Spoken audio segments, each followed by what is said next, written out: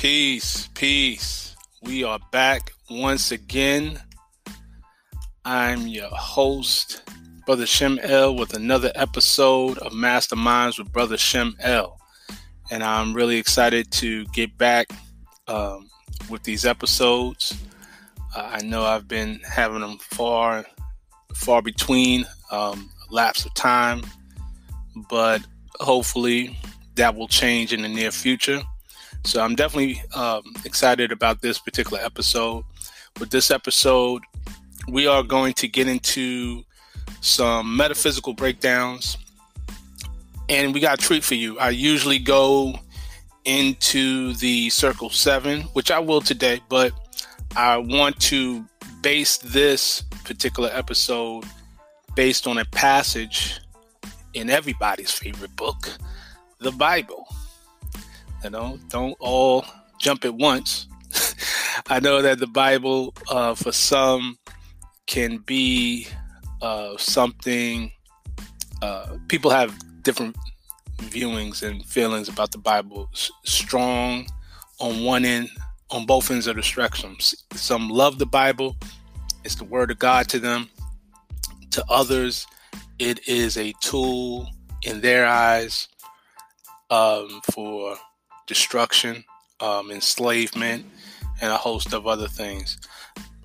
And then there are those who are kind of in between. But regardless of where you stand in that, we're going to go into it and give some metaphysical breakdowns. So hopefully, if you listen with an open ear and mind, you'll be able to have a greater appreciation for it, at least the breakdown of that particular passage. And I'm not asking anyone to feel one way or another about the Bible. That is your choice. But I'm just trying to give some new insights. So with that, I'll begin. The title of this episode is You Are the Salt of the Earth. So I'm actually going to just dive right in. And before I begin, I'll be speaking on some things, some information pertaining to that concept of salt, what it means and things of that nature. And I'll be using certain information that I acquired just ahead of time. I definitely want to give a quick honors to this brother who I've been recently paying attention to, and that's my fault because he's actually been teaching for some time. The brother KT, the Arch Degree, he gave some powerful information in reference to this, so I'm going to share, what I've learned, and hopefully it will help you. So, getting into the passage, I want us to take us to the good book of Matthew, and particularly the 5th chapter of Matthew. This particular chapter in the book of Matthew in the Bible is known as the Sermon on the Mount. They also say that it has what's known as the Beatitudes. And the Beatitudes is basically within the first 11 verses or so.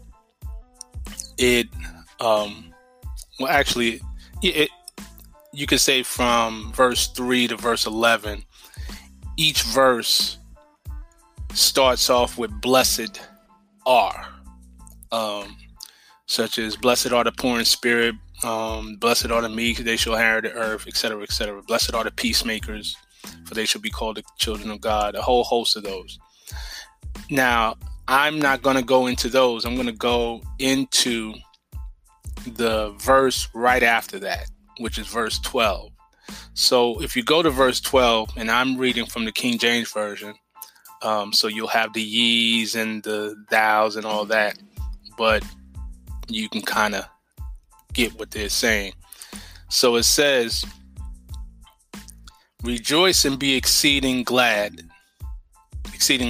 for great is your reward in heaven, for so persecuted they the prophets which were before you.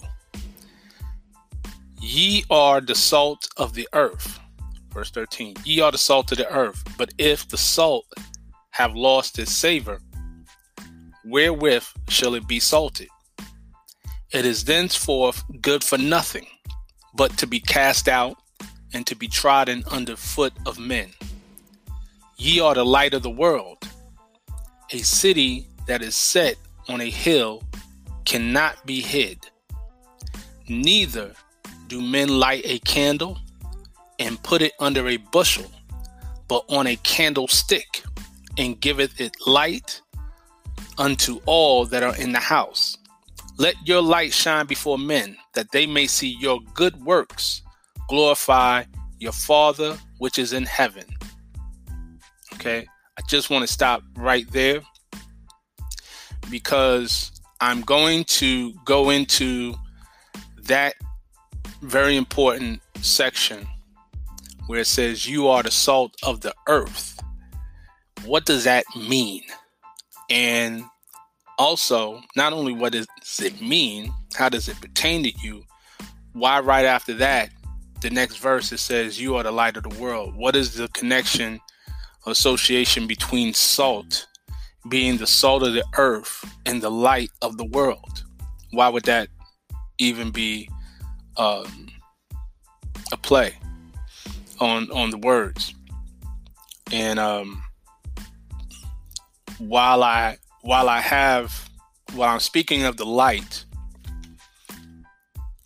just briefly, and I'll go back to it, I want to take us to the Circle 7 because I always like to give that context for my Moorish American family who is listening, and go into chapter 2 of the Circle 7, where it starts in verse 16. It says, we call these sons revealers of the light, but they must have the light before they can reveal the light.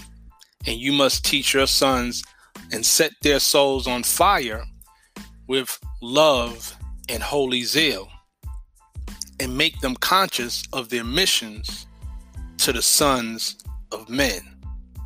Now,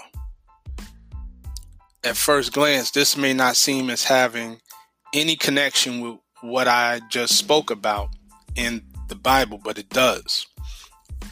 The salt does have a connection with this, and I'm going to expound on that. So, being that we deal with the metaphysical aspects in reference to salt,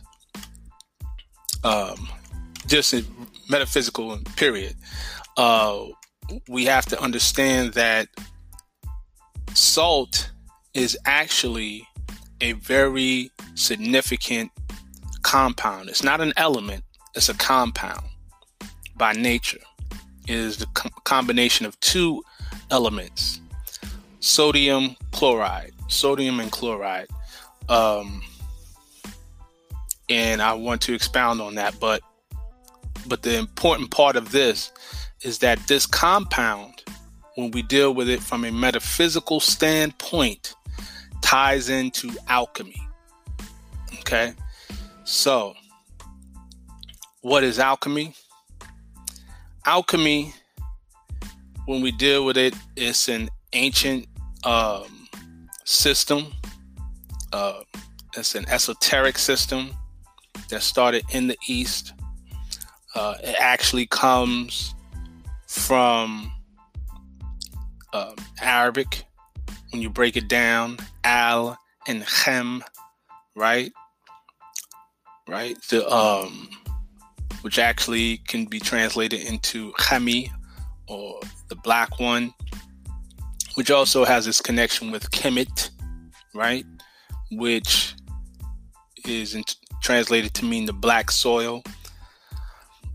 But with that said, it deals basically with the transmutation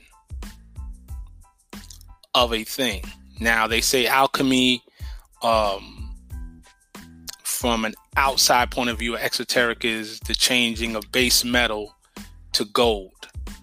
in reality, when you study the esoteric aspect of it, it refers to the transmutation from human flesh to flesh divine, right? Which is spoken about in the Circle 7, where it talks about the resurrection, which is basically the whole Jesus story. That's basically all. The Jesus story is an alchemical process, a story of an alchemical process when you really break it down, because it literally tells you in Circle 7 that was his purpose, and that his life was one great drama. So a drama is that which is played out before you for you to see and take something from it. If you can get the understanding, for those who can see, those with eyes to see and ears to hear. So within alchemy, there is something known as 3 primes, the 3 primes, or tria prima, right, in Latin. And the 3 primes are 3 material substances. And believe it or not, all 3 of these substances are mentioned in the Bible at some point by name. Okay. One, of course, we just mentioned, which is salt. Then there's mercury, the substance of mercury, and the substance of sulfur, right? Okay. Now, salt is representative of the base matter, or the body. Okay. It is representative of, is correlated to the plane of manifest, salt of the earth, right? It is the carnal body. Okay. So this will play an important part as to why this is mentioned. Mercury is representative of mind or spirit. Okay. Mercury is also commonly known as quicksilver, because of its, it is the only metallic element that is liquid at its standard conditions of temperature and pressure. It's a liquid metal, but it can become a solid. But in the standard conditions and normal conditions, it's a liquid, right? So, and we know Mercury also ties into the name, not only the planet Mercury, but also the name of the Greek god Mercury, who was known to be a god of speed, right? With the wings on his ankles, etc., right? Thus, Quicksilver, all right? And some of you who are comic book fans may be familiar with the character of Quicksilver, who was the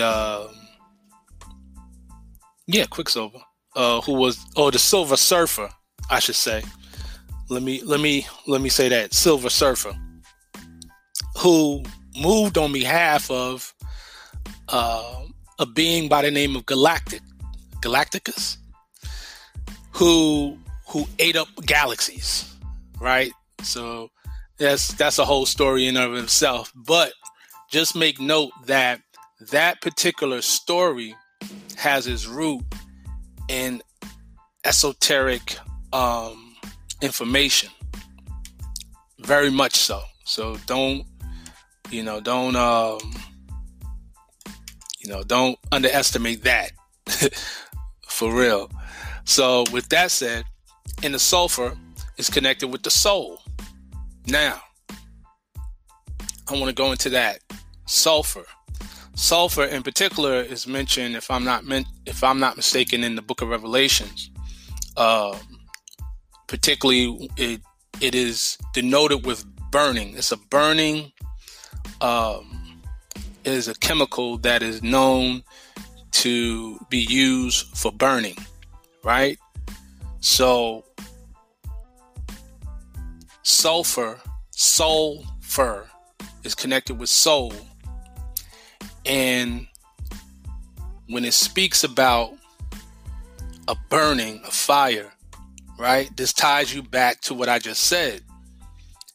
Chapter 2, verse 17 of the Circle 7, it says, and you must teach your sons to set their souls on fire with love and holy zeal and make them conscious of their missions to the sons of men, right?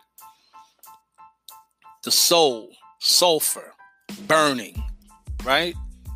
Why would a soul be on fire? This is metaphysical. Set their souls on fire with love and holy zeal, because it's understood that the soul body is an emotional body. And being that it's an emotional body, it operates in such a way where there has to be something ignited. And that ties in with the basic elements of with the 4 elements: air, earth, water, and fire. So there's a connection between the sulfur and the element of fire. Okay? Keep that in mind. So, that being said, again, we're keeping all this. This is alchemy. So, interestingly enough, in alchemy, there are multiple things that you see. You'll see the 3 primes, 4 basic elements, 7 planetary metals, and the 7 7 planetary metals, and the 12 alchemical processes that are associated with the 12 signs of the zodiac. Each one of the alchemical processes, whether it's fermentation, distillation, digestion, dissolution, fixation, each one of those are assigned to a specific zodiac sign. So you have the 3, the principle of 3, and then there's 4, right? The 4 basic elements. Then you have 7, the law of 7, and then the 12. The same thing we have within our teachings of Moorish science. You have, of course, the 3, the triune, the law, wisdom, will, and love.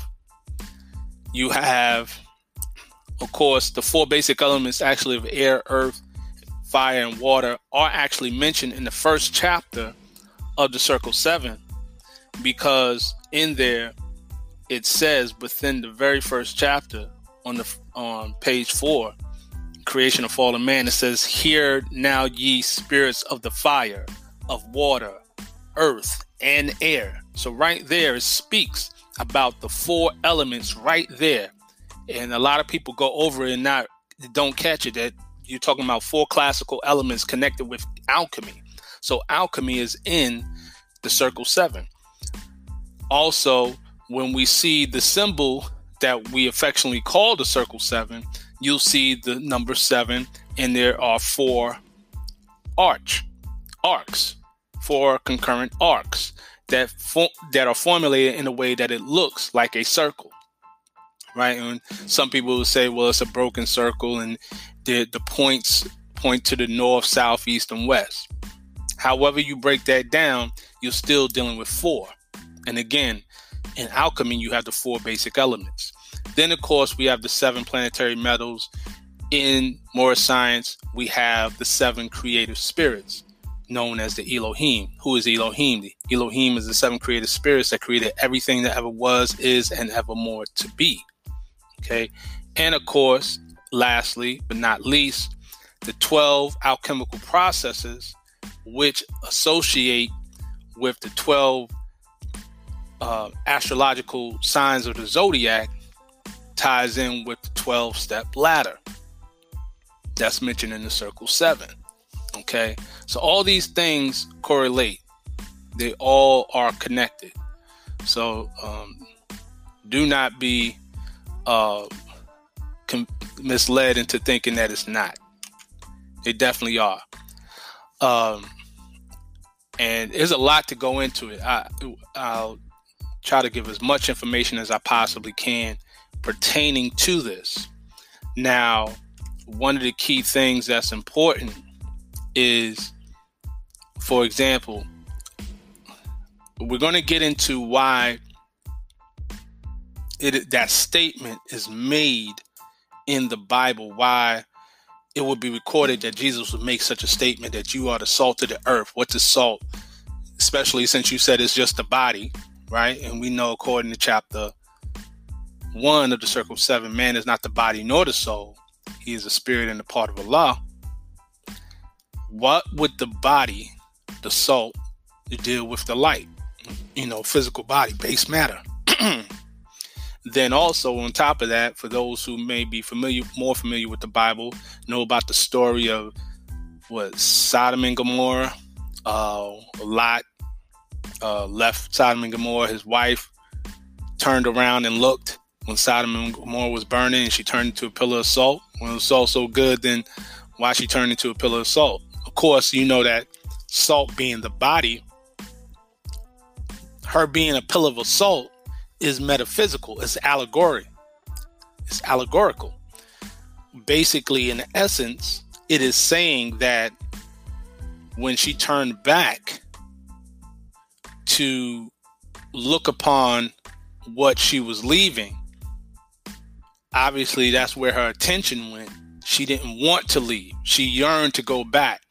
Thus, her spirit left her. Meaning, she just became carnal. That was it. She had no altar fire in her. Her spirit left. The essence of her no longer was there, right? She debased herself. Base matter, salt. At that point, she debased herself by wanting to go back to Sodom and Gomorrah, right? And all this is allegory. The story of Sodom and Gomorrah are allegorical in that context. Of course, no one's actually turning into salt by looking back. That's no. So you have to understand that when you understand alchemy and the essence of other aspects of metaphysics, then it makes sense why that statement would be made. And then going back into the statement in the book of Matthew, where he says that you are the salt of the earth, but if the salt has lost his savior, wherewith shall it be salted? Now, in order to get a better understanding of this, you have to go from the alchemy to the chemistry, right? You're going to have to follow me here. And what this will do, what I want to do is actually break this down into two parts. So I really got a lot into the alchemy on the first half, and I'm going to just go into more. And then the second half, I'm going to get into the chemistry, more into the chemistry aspect of this, so that you can get a good understanding of what we're talking about. So with that said, let's explore the three primes, or more or less focusing on salt. I want to focus on salt heavy with that, because this is very, very, very, very, very, very key. The significance of salt. Okay. So in the three primes, right? The essence of the body, there is also the process that is aligned with salt, right? There's an association with a process. Okay. And you have to understand that as well. So what would that process be? It would be the crystallization, right? Because salt becomes crystals, right? You have to understand that. So the crystallizing of salt as a compound is the combination of two elements. These two elements are combined to create this substance, which is the body, the matter. We're correlating with this in alchemy.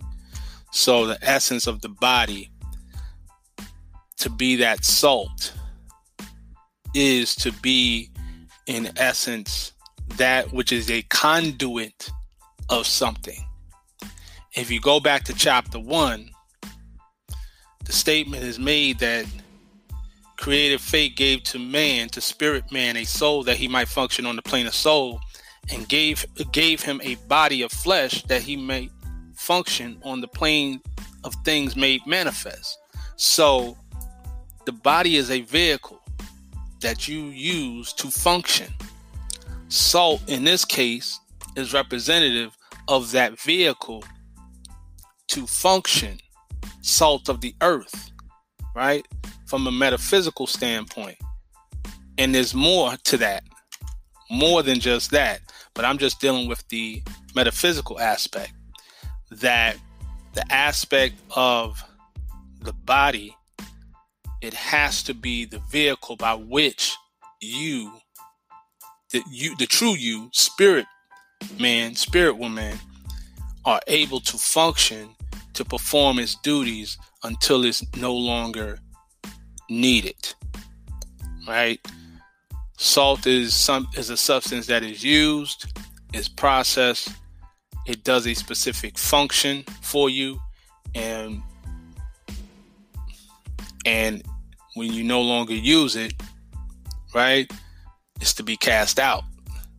Thus, are no longer needed, right? Thus, if the salt has lost its savor, wherewith shall it be salted? If it's lost its savor, if it's lost its vitality, its taste, how you use it, however it's used, if it loses its function, where are you going to put it? Where will it do its function if it cannot? What is it good for? It's thenceforth good for nothing but to be cast out and to be trodden under for the men. So therefore, this body, if it's not at its peak performance, right, which was why you should take care of your body, what good is it? What can you do?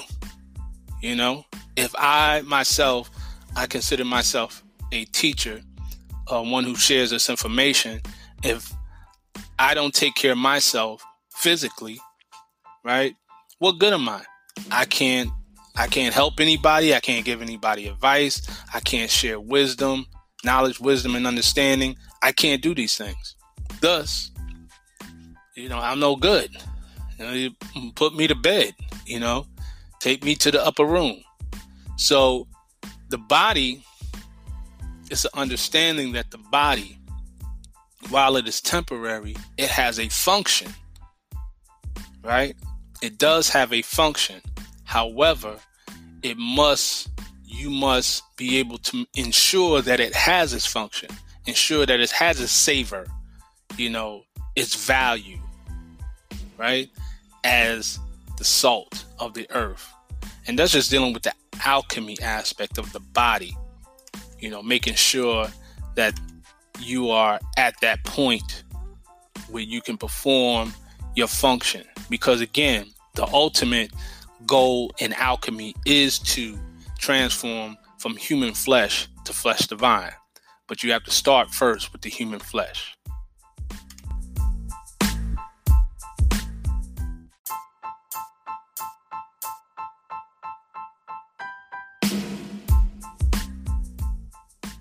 Now, I like to get into more of the chemical aspect of salt because this will be very important. And for this portion, again, I want to give special honors to the brother KT, the Arch Degree, for breaking this down, giving some insight. And I'm going to give my portion of what I've took from what he said. There's actually a video out. You can pull it up. I think it's on Brother Rich's YouTube channel, Black Magic 363, where he speaks about the connection between salt, melanin, and the passage in Matthew chapter 5:13. And so you can look that up when you get an opportunity. You can kind of play with the search and get that particular video. But one of the things he broke down, which I want to go into, is getting an understanding of what salt does. So salt is a compound, of course. Oh, we know this already. Okay. Sodium chloride. Okay. And it's a solid compound. Unlike mercury, which is liquid, this is a solid compound, and it consists of a number of positively charged ions and negatively charged ions, which is key because the ions connect with your electricity. So the product is electrically neutral, right, without a net charge, but it is a composite of positively charged ions and negatively charged ions. So with that said, the aspect of salt is that salt works specifically with melanin. Salt is the component of the vehicle by which melanin is produced and activated. Okay, so and it works within the melosome. And if I stated that correctly, and if I did not, not the melanocyte, I think it's the melosome. And if I said that incorrectly, forgive me.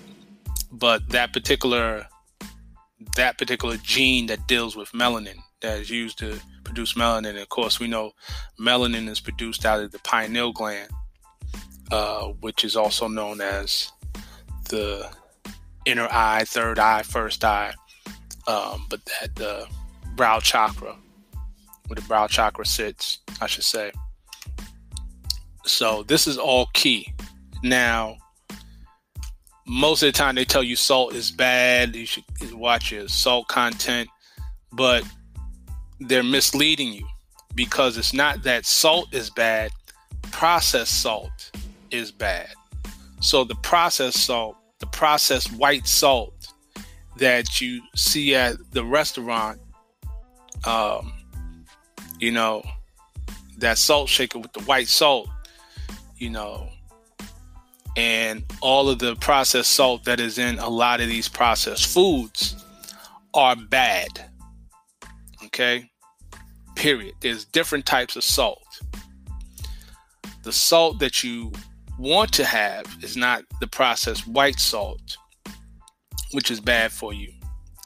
It is salts like the Himalayan pink salt, black salt, the Celtic salt, the seafood kelp. Those are the ones that are healthy. Those are the ones that you actually need in your body, because without that, you are actually risking your organs to shut down, literally. And of course, you're not activating your melanin. Now, this is very key for those who are melanin dominant people, who are considered melanated or melanized people. This is your salt is your savior. Not only your savior, but your savior. The right salt. So, that's very key to understand that within that, those of us who are melanin dominant retain salt. Those who are melanin recessive, right? And you understand what I'm saying when I say melanin recessive. They do not have an abundance of melanin. The same ones who cannot stay under the sun for long periods of time. Those individuals, by their chemical makeup, release salt. They don't retain salt the way those of us who have melanin, an abundance of melanin, do. Everyone has melanin, but there are those who are melanin dominant, and then there are those who are melanin recessive. Now, this is not, I'm not speaking radical. Has nothing to, in no way, shape, or form is intended to be racial. This is just science. It's just plain science. So no need to have emotions with this. That being said, one of the things you have to understand when you read this Jesus story is that Jesus, okay, the story is that as a baby, when Jesus was born, King Herod, the king of the Roman Empire at the time, wanted Jesus killed. And so Jesus had to go into hiding. In order for him to go into hiding, he had to go into a place where he could blend in. He and his family could blend in. And the place that they went to, interestingly enough, is the place properly known as Kemet, which we call today Egypt, right? So you wouldn't hide an apple amongst oranges, figuratively speaking. And I say that to say that in order for the child that was called Jesus to be hidden in plain sight, he and his family had to exist among people who looked like them. And the people at that time, undeniably, in Kemet, in ancient Egypt, were dark-skinned people. They had dark skin, they had broad nose, thick lips, woolly hair. The paintings on the wall tell the story. No, I should say the paintings on the wall tells the facts. Movies tell the story, because when they say when a person lies or a child is caught lying, they say don't say you told a lie, say you told a story. And they also say that the account of Jesus is the greatest story that was ever told. Interesting. Now when you watch these movies with Jesus, now you kind of get what I'm saying. How could he look like a hippie from the 60s and hide as a baby in Egypt? Hide. That's the key word there, is hide. So obviously Jesus was a melanized person, as well as his parents, his biological and adopted parents. So that being said, another thing about salt in this case is that the elemental writing, you know how they say like hydrogen is H, helium is He. So when you go into the chemical element symbol, right? The atomic symbol breakdown of that sodium chloride is NaCl, right? Of course, the Cl stands for the chloride, but sodium, the sodium part, is Na. There's no S in it. That is because the Na stands for, they say natrium, which comes from actually the word natron. Natron. Now, when you look up natron, you will find that the word natron historically is is the word used for the salt found in, guess where? Egypt, Kemet, ancient Egypt. Okay? Look this up. Not only is natron the word used for the salt in Kemet, but the word natron has within it the same letters, the same consonants, I should say, that is found in Neteru, right? The N, the T, and the R, Neter. Matter of fact, when you go into hieroglyphics, that's what it will have, NTR. The vowels are added later on. So you'll find the relationship between natron and neter. Okay? Natron, the natron salt, was used primarily, this mineral was used primarily for the mummification process, because salt, wherever salt is, water follows.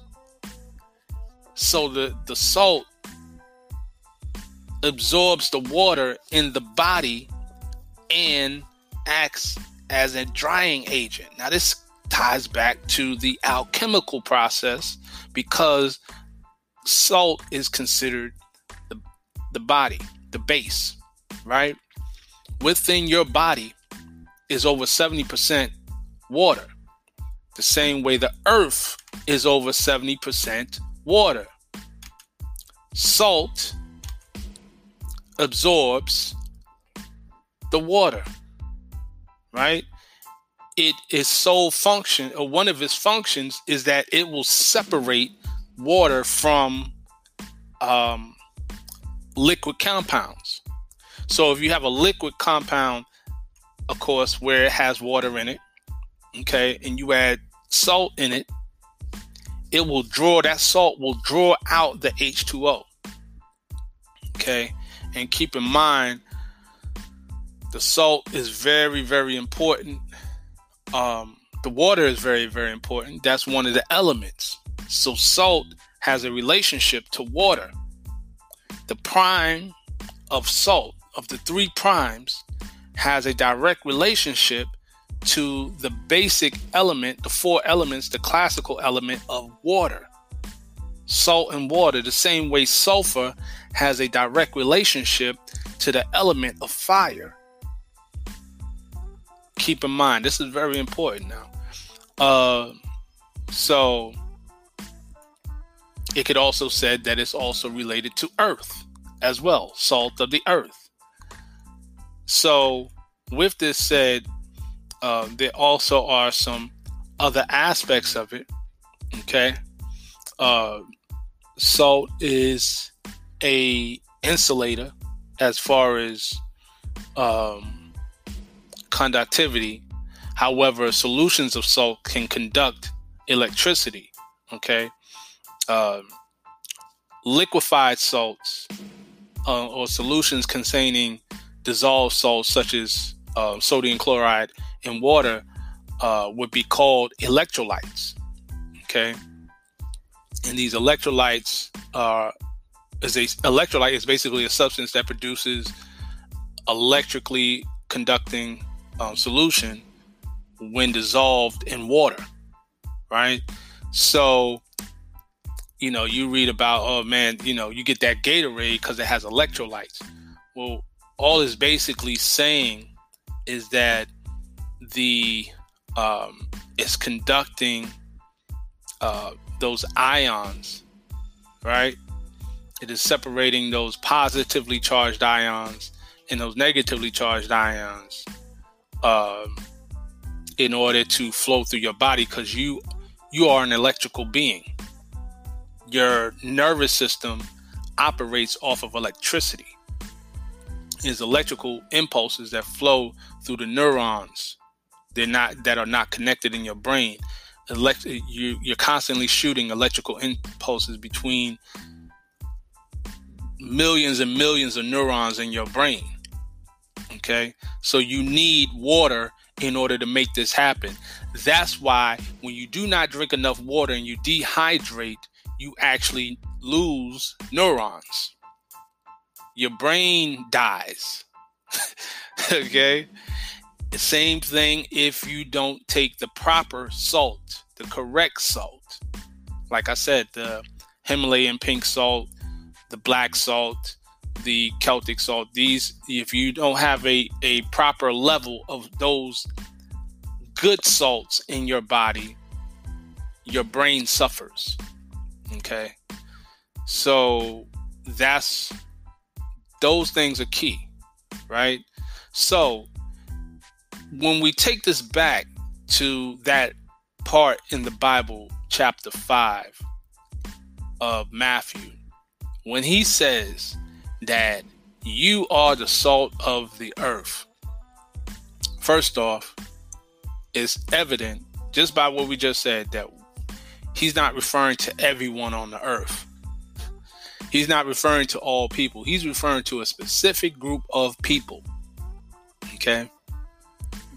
Because one, salt is not all over the earth. And two, it's understood that from where he was taught, because he received his education in Egypt, we notice by way of the Circle 7, right, with chapter 2, okay, which is the education of Mary and Elizabeth of Zoan in Egypt, with Elihu and Salome being the teachers in the sacred grove. Also, we can go on with Matheno teaching John the Baptist. He obviously learned a certain information in Egypt. Otherwise, he would not come out of Egypt arguing with the rabbis. There would be no need to argue if they were on the same page as far as information.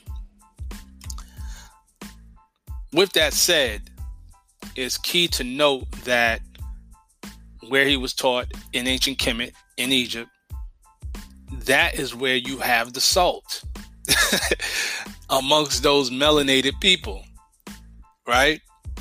So, and the mummification process was a special process, and I just want to go into that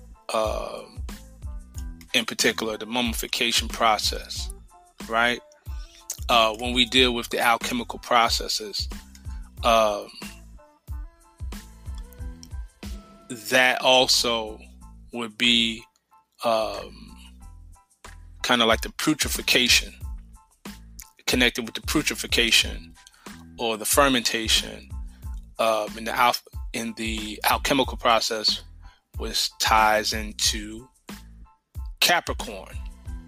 Capricorn being the horned goat. Okay? And the Capricorn, of course, spans from December to January. And interestingly enough, again, that's why I say when you break down the Bible from an esoteric standpoint, you'll find where it's an astrological book and an alchemy book. Is it a coincidence that the Capricorn is the zodiac sign in which you find Christmas? You see what I'm saying? So you got to look at that. Capricorn is from December 21st to January 19th. They have Christmas on December 25th, right? So Capricorn is associated with fermentation or putrefaction, which is connected with mummification. And the mummification ties in with the salt process, or how salt is used. Just something to think about. Some of y'all may be thinking I'm reaching, but just think about it for a moment, how this all play. Because in that book of Matthew, right, you'll find a couple of other things. Also, with the light aspect, salt in reference to light, in connection with light. Remember, I said that salt is the vehicle by which melanin is produced and activated. What does melanin do? Melanin is used to absorb light. It breaks down ultraviolet rays, UV rays, and it actually will break it down into smaller frequencies that we can use. And on a higher scale, it processes it actually transforms the light frequencies into sound frequencies, which they don't want to tell you. It is no coincidence that melanated people throughout history has been looked at as great musicians, great singers, and the likes, right? Even in the Orthodox Islamic tradition, in their hadith, they say that the greatest muadhin, or the call to prayer, was Bilal. Bilal was a known native of Habesha, or Abyssinia, what they call Ethiopia today, right? So by their definitions, they would call him a quote unquote so-called black man, right? From Ethiopia, an Ethiopian, right? And he was the greatest of the muadhin, right? Someone could take offense to that and say, oh, that's racism, because when you do the call to prayer, all you're doing is singing. So they're saying all we good is for singing. But the point of it is that even with that, it is understood that there's something about us as melanated people, those of us who are melanated, that we have a connection with light and sound that is unique. Salt of the earth, light of the world, right? So when you look at it from that aspect, you get a better understanding of how that even came to be. I just want to put that in perspective, because again, is that to say that only people of a certain race can be connected with light, knowledge, and information? I'm not saying that at all. But I am saying that in this context, he was speaking in this story, because even he says he's not sent but to the lost sheep of the house of Israel. These lost sheep of the house of Israel are certain people of a certain stock, of a certain phenotype, of a certain lineage, of a certain genetic pool. Even in that, you have to acknowledge that. So just in relationship to that story alone, you have to have an understanding of why he would say things like salt, right? Even if you just want to do on a basic common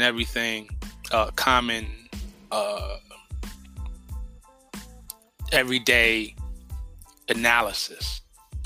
Look at us as a people, those of us who are melanated, particularly in America, just how we operate. We have a tendency to like certain things with certain spices. We have a tendency to say that we are the ones who have the high blood pressure. I say because you had too much salt, right? Where did this affinity for salt come from in the first place with us? And we know that there are other groups of people don't have that level of affinity to salty foods.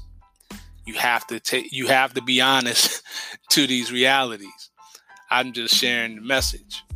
So there are chemical perspectives to look at that particular story, as well as alchemical perspectives to look at it. So I wanted to explore both, and that will kind of give you a greater appreciation of that story being the salt of the earth. And what does that mean on a deeper sense, on a deeper level? And you can do your own research and may be able to find things that I have not been able to come across myself. And if so, that's all the better. So with that, I hope that this particular episode has been of some value. I hope that you have been able to learn some things. So I definitely am appreciative of that, and I'm happy.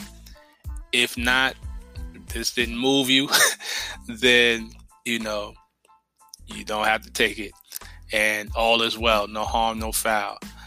But, as this information comes to me, as I learn new things, I like to share it with others.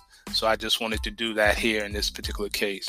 And for those who've been listening throughout all the episodes, I thank each and every one of you for your continued support. If you're new to this podcast, welcome. I hope you enjoyed this one. If you get a chance, check out the others. Maybe this didn't do for you. Maybe another one would. But in any way, I hope you continue to listen to Masterminds with Brother Shem El, and I'll strive to give you more. All right, with that, peace and love.